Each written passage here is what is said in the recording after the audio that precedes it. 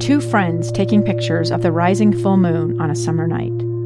Two teenage kids doing what teenage kids do.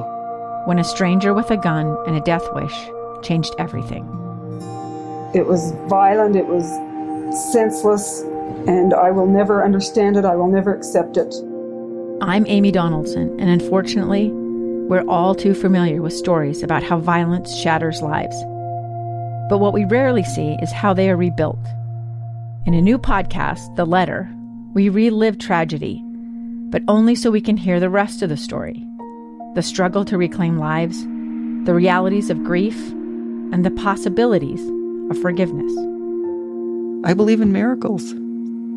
Sometimes I thought, there are no miracles. Yeah, there are, and this is a big one.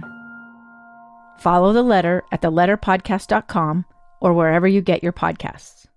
President Trump is right now speaking just after the strike which killed an Iranian leader and military intelligence commander just last night. Here is the President of the United States. Diplomats, service members, all Americans, and our allies. For years, the Islamic Revolutionary Guard Corps and its ruthless Quds Force under Soleimani's leadership has targeted, injured, and murdered hundreds of American civilians and servicemen.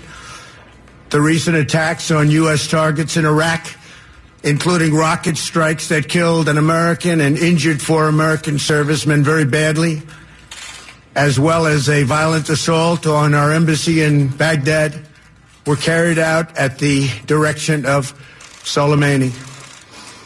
Soleimani made the death of innocent people his sick passion, contributing to terrorist plots as far away as New Delhi and London. Today we remember and honor the victims of Soleimani's many atrocities, and we take comfort in knowing that his reign of terror is over. Soleimani has been perpetrating acts of terror to destabilize the Middle East for the last 20 years. What the United States did yesterday should have been done long ago.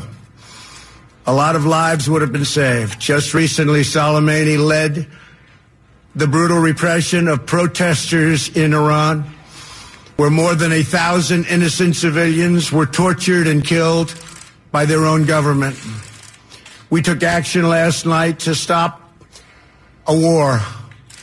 We did not take action to start a war.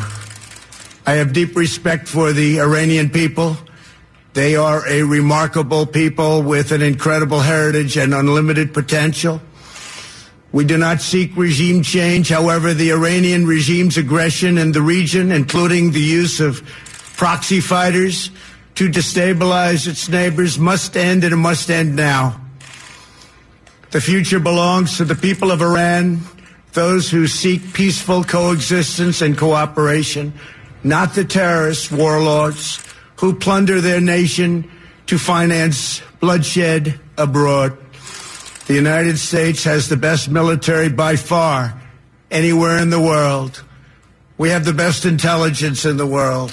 If Americans anywhere are threatened, we have all of those targets already fully identified, and I am ready and prepared to take whatever action is necessary.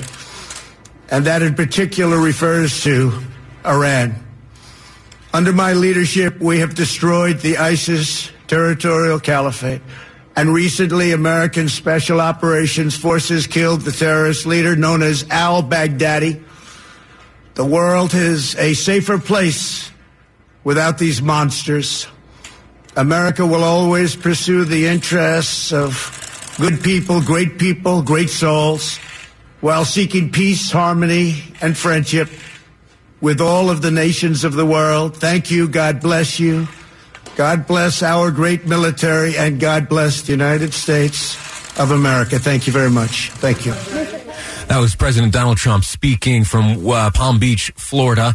That is after last night's news of an American MQ-9 Reaper drone strike, which fired missiles into a convoy leading Baghdad International Airport. In that convoy was Iran's top security and intelligence commander. He was killed, Major General Qassem Soleimani. He, for a number of years, has been plotting and executing attacks against Americans. According to the State Department, 600 plus Americans have died at his hands. And it was last night that his life came to an end, and the threat to America posed by him came to an end. We're going to take a quick break here and come back and hear what earlier today Secretary of State Mike Pompeo had to say on this matter. That's here on Live Mike. I'm Lee Lonsberry, and this is KSL News Radio.